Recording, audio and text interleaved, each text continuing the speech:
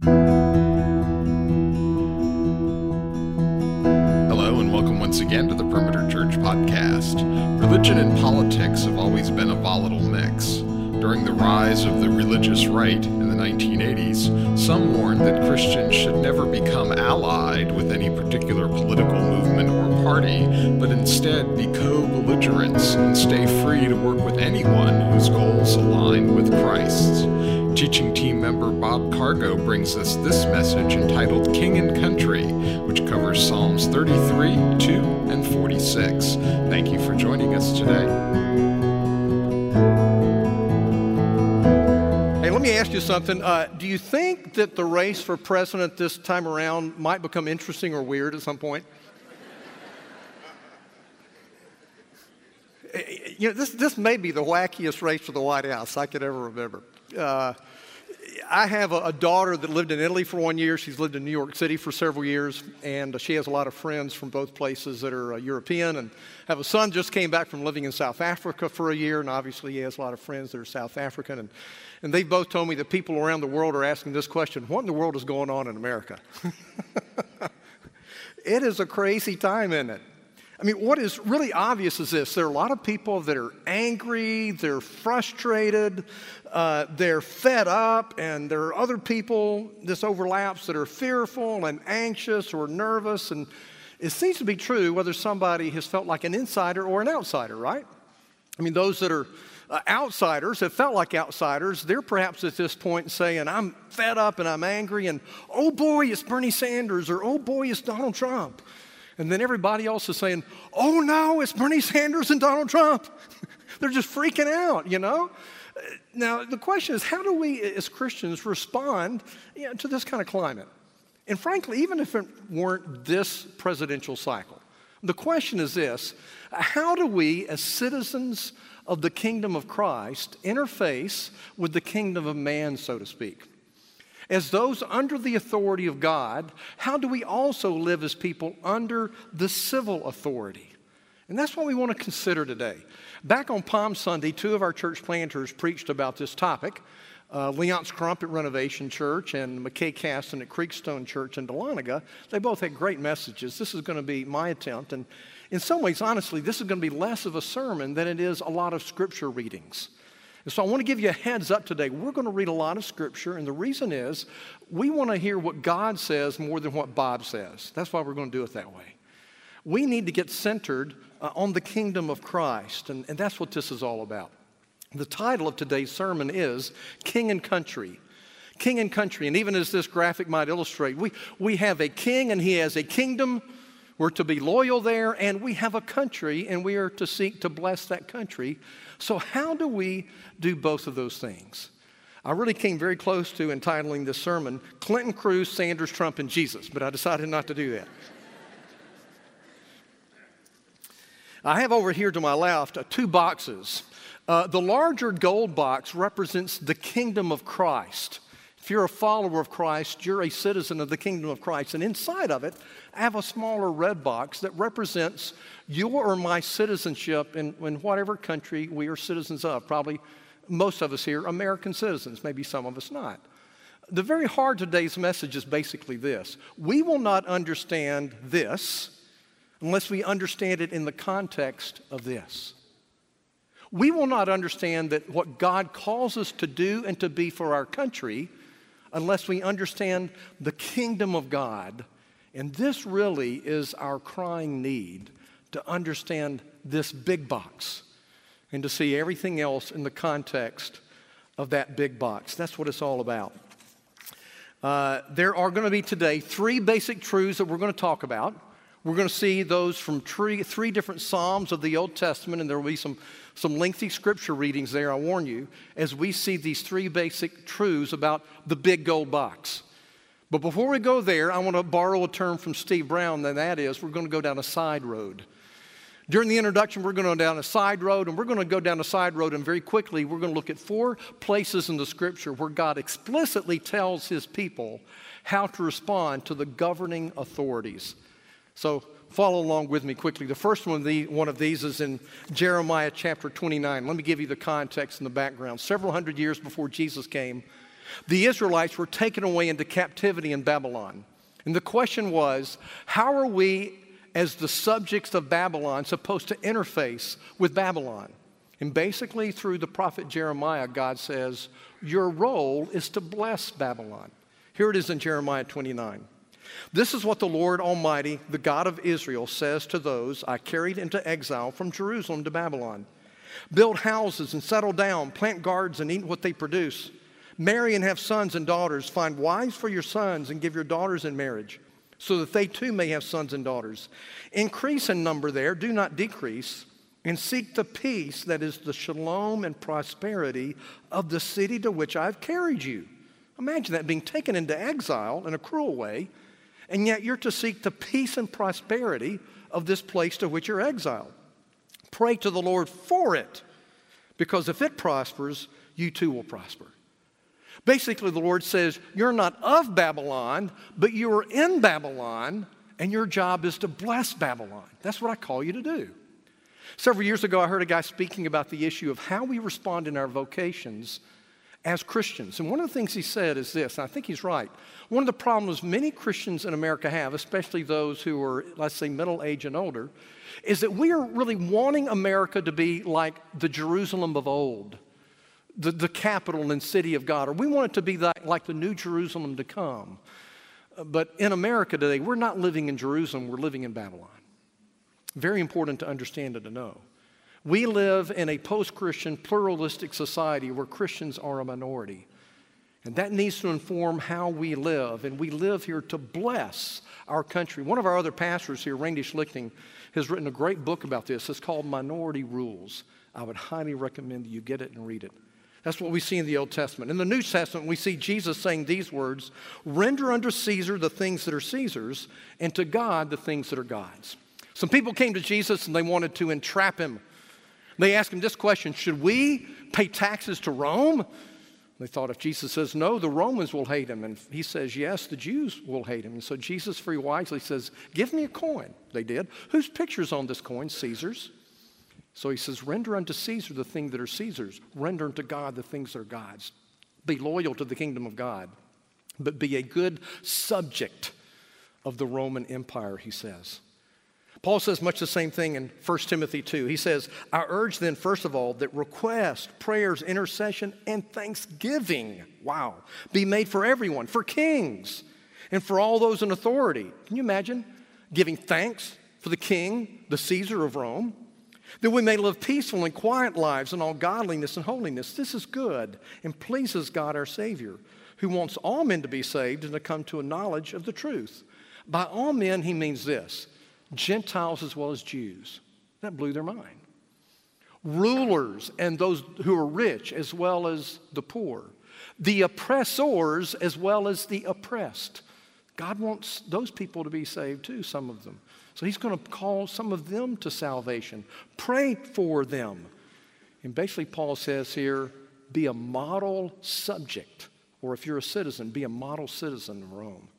And then lastly, a little longer reading in Romans 13.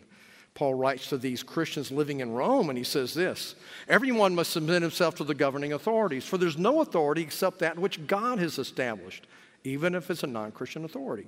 The authorities that exist have been established by God, by his providence. Consequently, he who rebels against the authorities, rebelling against what God has instituted.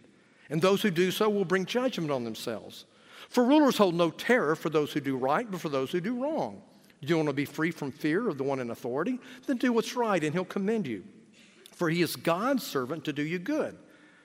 But if you do wrong, be afraid, for he doesn't bear the sword for nothing. He is God's servant, an agent of wrath to bring punishment to the wrongdoer. Therefore, it's necessary to submit to the authorities not only because of possible punishment, but also a matter of conscience. This is why you pay taxes. Interesting, we're reading this so close to April 15th, right? This is why you pay taxes, for the authorities are God's servants who give their full time to governing. Give everyone what you owe them. If you owe taxes, pay taxes. If revenue, then revenue. If respect, then respect. If honor, then honor. It's amazing that God would say this to his people who were living under the rule of Rome. Much more that could be said.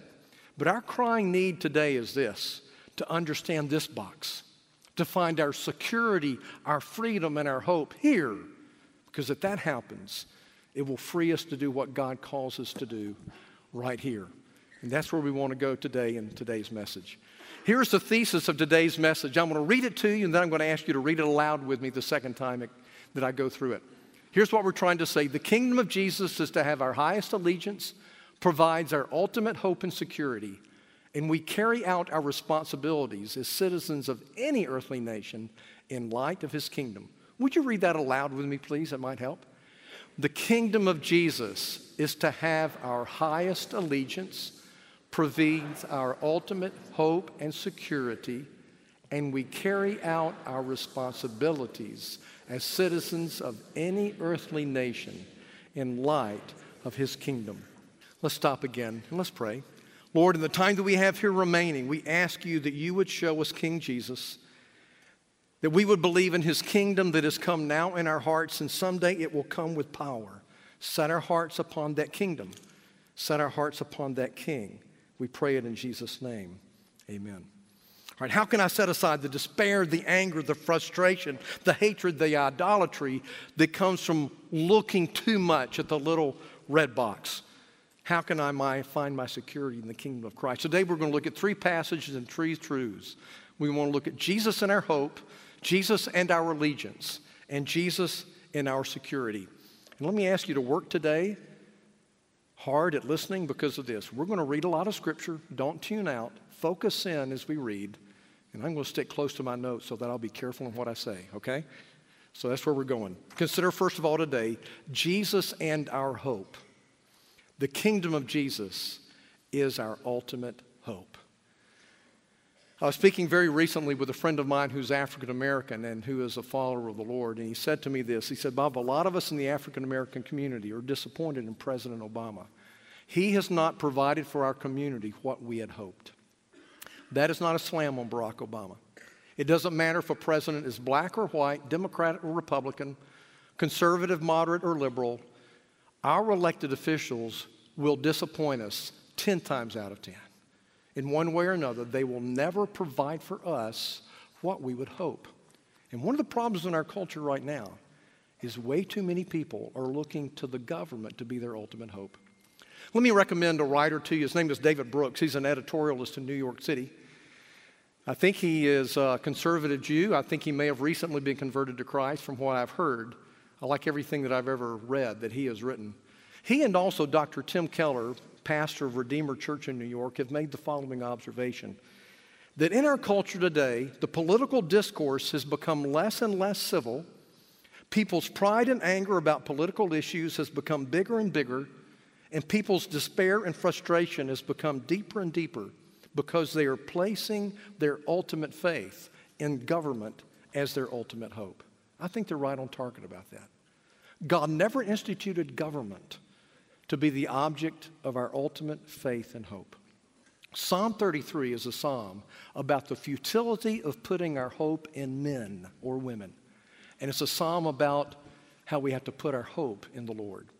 Here's one of our lengthy readings today. Follow with me. The psalmist says, "Sing joyfully to the Lord, you righteous. It is fitting for the upright to praise him.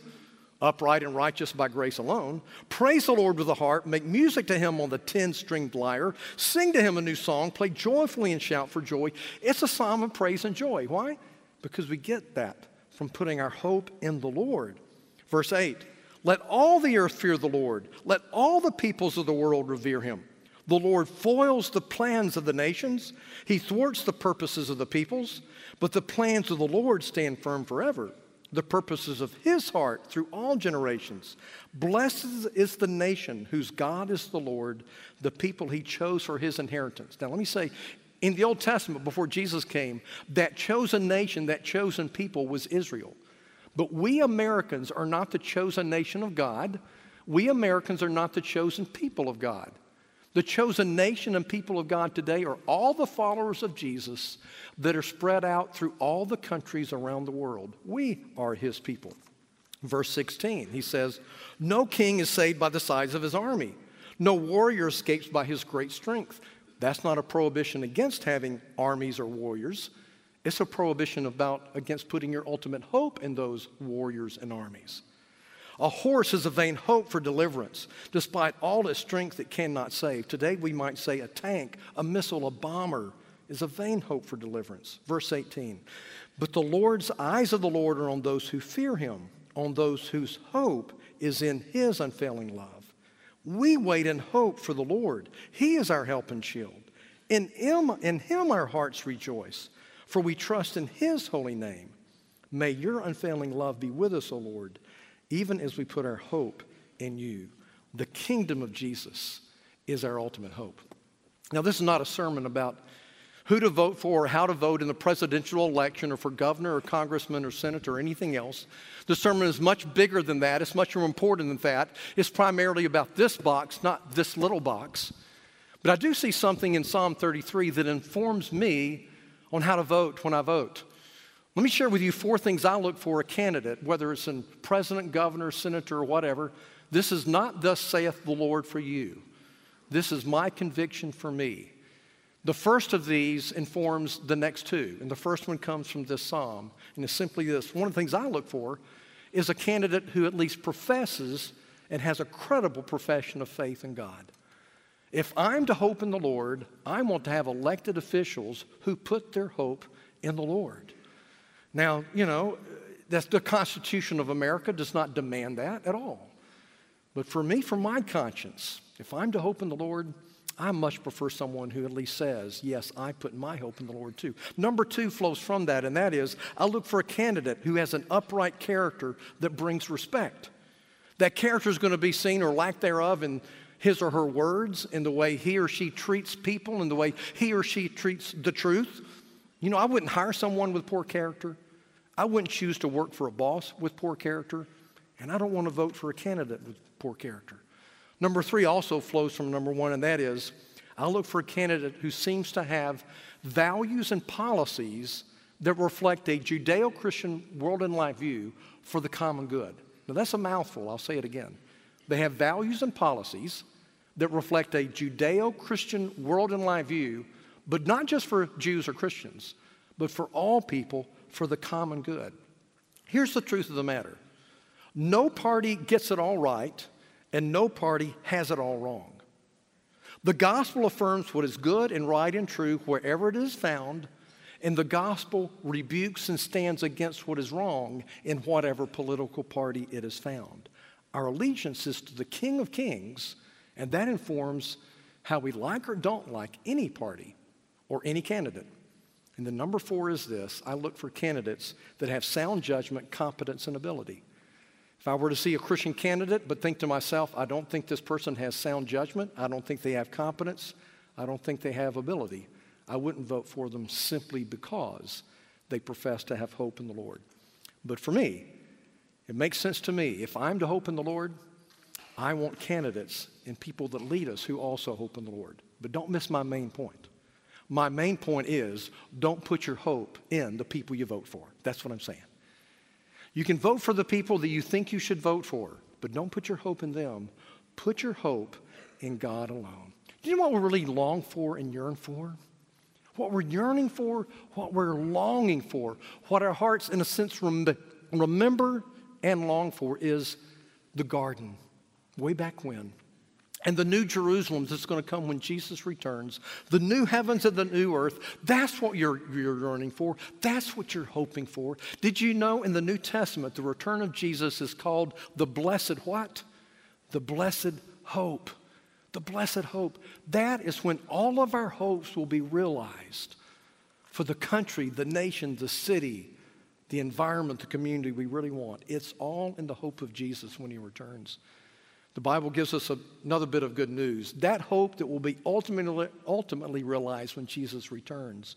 We can begin to experience that kind of hope right now. The Apostle Paul says in Romans 15, as he brings this letter to a close, now may the God of hope fill you with all joy and peace in believing, that you may abound in hope by the power of the Holy Spirit. And where do we find that hope? He describes it in the previous verse, verse 12. He says, there shall come the root of Jesse. Now, Jesse was the father of King David. The root of Jesse is Jesus. So he's saying here, there shall come Jesus. He who arises, that is, raised from the dead to rule over the Gentiles, and him the Gentiles hope. For all of us who are followers of Jesus who aren't Jewish, we have found our hope in Jesus. And then in the verses just previous to this, Paul says something that's amazing. Here in this part of Romans, he's talking about how Jews and Gentiles should treat each other and relate to each other.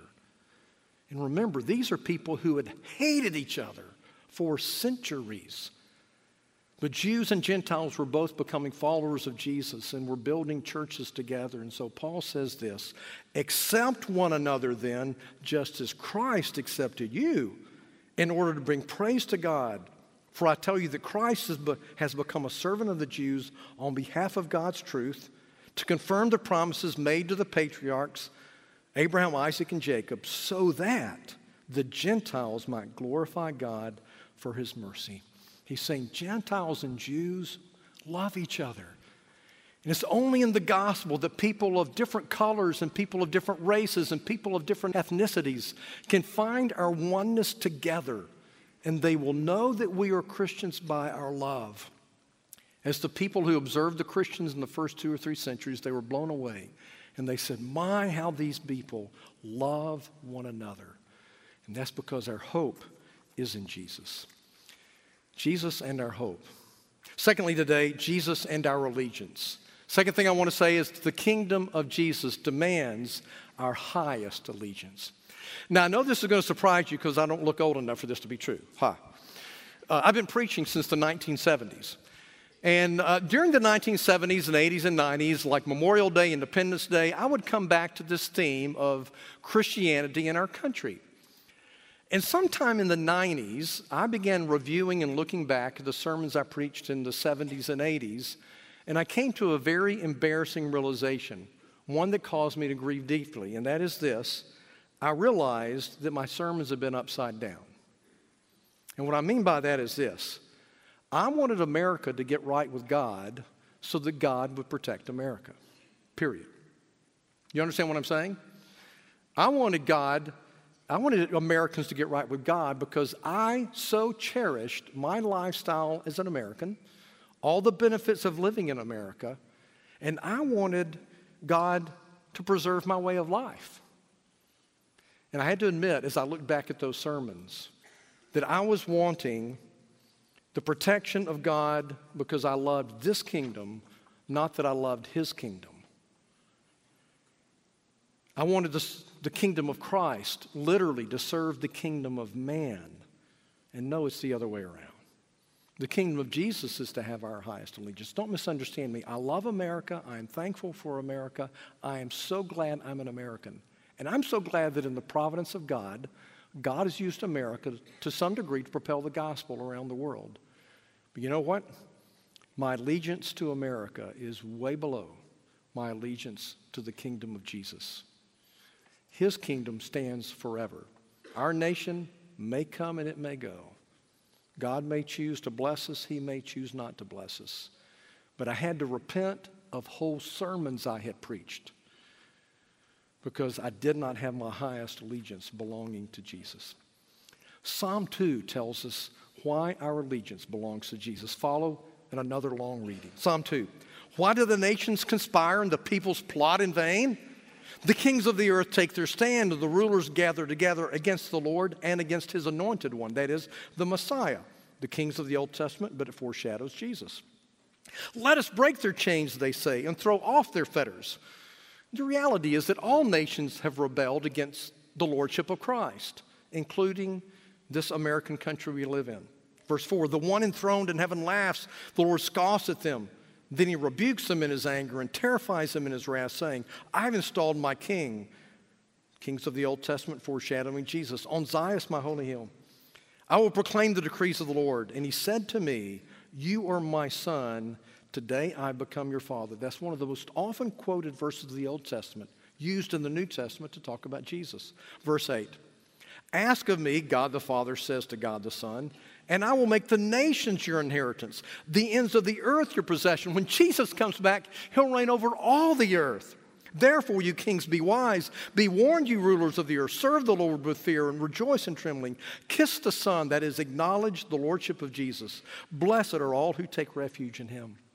See, the truth of the matter is this. Either we will take refuge in Jesus or we will be judged and condemned by Jesus. Those are the only options. Either we'll take refuge in Jesus or we will be condemned by Jesus. How do we take refuge in Jesus?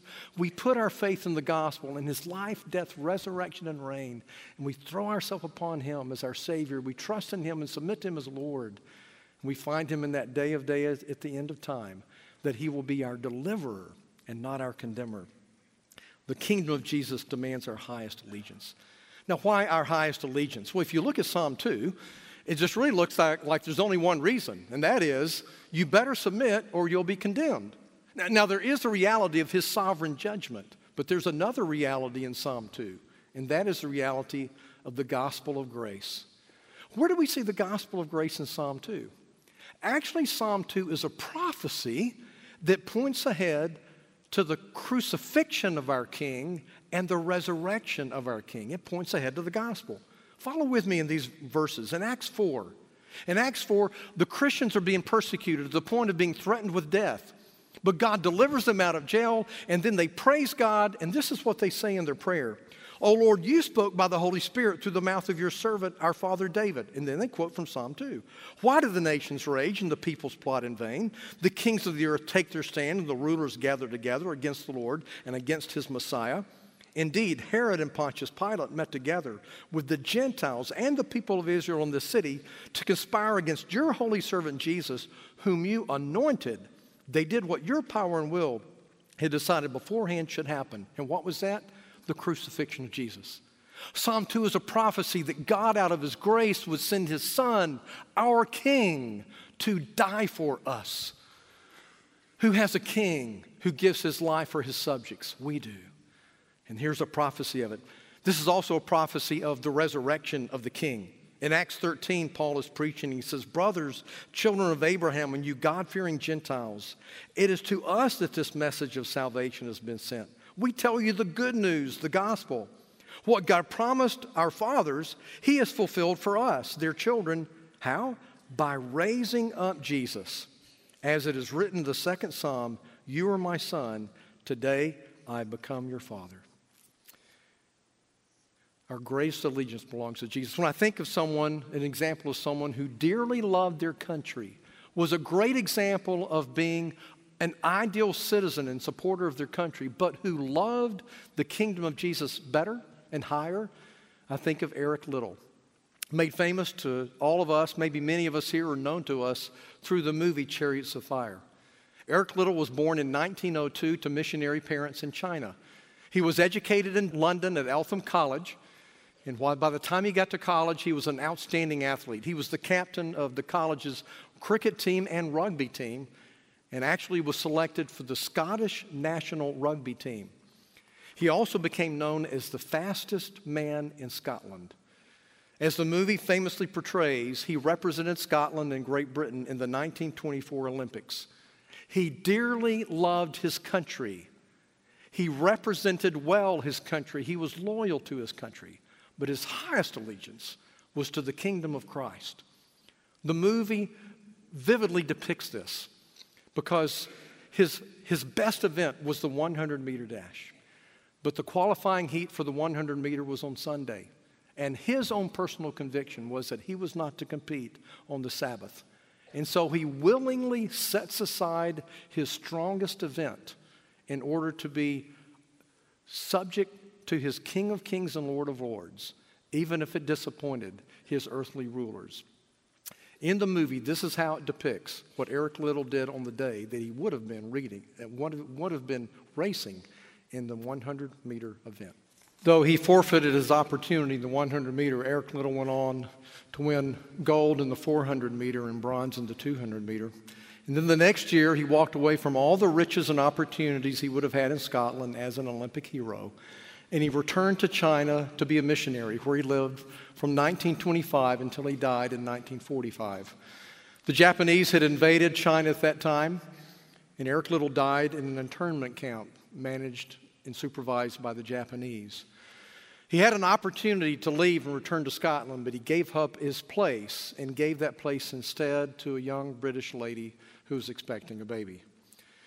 According to a fellow missionary who was also in that internment camp, the final words spoken by Eric Liddell before he died were the words, complete surrender. Complete surrender. He loved his country. There could have been no better citizen of Scotland, but his highest allegiance belonged to the kingdom of Christ. That's where it belonged. The kingdom of Jesus is our ultimate hope. The kingdom of Jesus demands and deserves our highest allegiance. The last point I want to share with you today is simply one in conclusion, and that is Jesus and our security. Jesus and our security. The kingdom of Jesus provides our strongest, really our only security. I don't know if you were here a few weeks ago at our Global Spotlight Weekend. We had some brothers and sisters here from the Middle East. And in a place where Christians today are being threatened with death and experiencing death because of their faith, it was so obvious for these followers of Jesus that their highest allegiance is to Jesus. Their ultimate hope comes from the kingdom of Jesus. Their strongest security comes from Jesus. You know what they asked us to pray for? They did not ask us to pray that they would be delivered from persecution. They asked us to pray that the gospel would go forward in spite and maybe even because of their persecution. What an astounding example of what I'm trying to say. I'm sure they love their nation, but they love the kingdom of Jesus more. In 2001, on 9/11, I was pastoring a church near Orlando, Florida. And on the day that the Twin Towers came down, I was out for a walk, and Margaret Ann came to find me and brought me back home, and I watched on TV as the towers fell. And I knew obviously that whatever I had planned to preach on that Sunday needed to be set aside. And instead, I preached on Psalm 46. Listen as I read this last lengthy reading to see why we are not to be afraid, whatever happens to our country, and the kingdom of God is our strongest security. He says, God is our refuge and strength, an ever-present help in trouble. Therefore we will not fear, though the earth give way and the mountains fall into the heart of the sea. Though its waters roar and foam, the mountains quake with the surging. He says, what if everything just is totally turned upside down? There's a river whose streams make glad the city of God, the holy place where the Most High dwells. God is within her. She will not fall. God will help her at break of day. Nations are in uproar. Kingdoms fall. He lifts his voice, the earth melts. The Lord Almighty is with us. The God of Jacob is our fortress. Us and our, not being America, but being the followers of Jesus. Come and see the works of the Lord, the desolations he has brought on the earth. He makes wars cease to the ends of the earth. He breaks the bow and shatters the spear. He burns the shields with fire, referring to the return of Jesus at the end of time. Be still and know that I'm God. I will be exalted among the nations. I will be exalted in the earth. The Lord Almighty is with us. The God of Jacob is our fortress. I'll tell you what, friends, I don't know what God's plan for America is. I really don't. But I know what God has planned for us as his children. He will take care of us. Always, always, always. A fascinating part of Psalm 46 is verse 4. It says this, there is a river whose streams make glad the city of God. The reason that's interesting is this. There is no river in Jerusalem. So what's he talking about? I think he's talking about the new Jerusalem that will come down from heaven when Jesus returns. And this is the way the new Jerusalem is described, and the river in it in Revelation 22. Then the angel showed me the river of the water of life, as clear as crystal, flowing from the throne of God and of the Lamb down the middle of the great street of the city, the New Jerusalem. On each side of the river stood the tree of life, bearing 12 crops of fruit, yielding its fruit every month. And the leaves of the tree, get this, are for the healing of the nations. When he comes back, his kingdom will be around the world. And yes, it will be the healing of America if America still exists at that time. But it will not just be for the healing of America. It will be for the healing of all the nations, as God has his people from every tribe and tongue and nation from around the world. Praise God. You may be wondering to yourself, how can I be part of this? How can I find this kind of allegiance, this kind of hope, this kind of security? How can I have a river that makes me glad? Well, this is the way Jesus put it in John 7. The writer of John says, on the last day, the great day of the feast, Jesus stood and said in a loud voice, if anyone is thirsty, let him come to me and drink. Whoever believes, whoever trusts in me, as the scripture has said, streams of living water will flow from within him. By this he meant the Spirit, whom those who believed in him were later to receive. There is a river that makes glad the city of God, and there is a river that makes glad the people of God. When we throw ourselves upon the cross of Christ and the grace of God, when we surrender to Jesus as King of Kings and Lord of Lords, he pours out into us his Spirit. And that Spirit gives us his joy, and that Spirit gives us strength to live as citizens of heaven. And that Spirit changes everything. Trusting in Jesus gives us the fullness of the Spirit. My friends, that is our greatest need. Yes, we need to live responsibly and rightly related to this little kingdom we call America. But we won't know how to do it unless we focus first on the freedom, the security, the hope, the priority that belongs to the King of Kings and the Lord of Lords. May his name be praised here and now and forever. Let's pray. Oh Lord Jesus, we thank you for this King of Kings. We thank you for this Lord of Lords. We thank you that he has come to save sinners like us. And Lord, we do not know your plan for America. We know that nations rise and nations fall, but your kingdom lasts forever. And so therefore, Lord, we gladly throw ourselves upon the gospel of our Savior and our King. We thank you that he died for us. We thank you that he was raised for us. We thank you that forever we will live with him. May we honor him in the way we honor this country. May we honor him as we seek to bless this country. We pray it all in Jesus' name. Amen. You've been listening to the Perimeter Church podcast. Perimeter Church is located at the corner of Highway 141 and Old Alabama Road in Johns Creek, Georgia.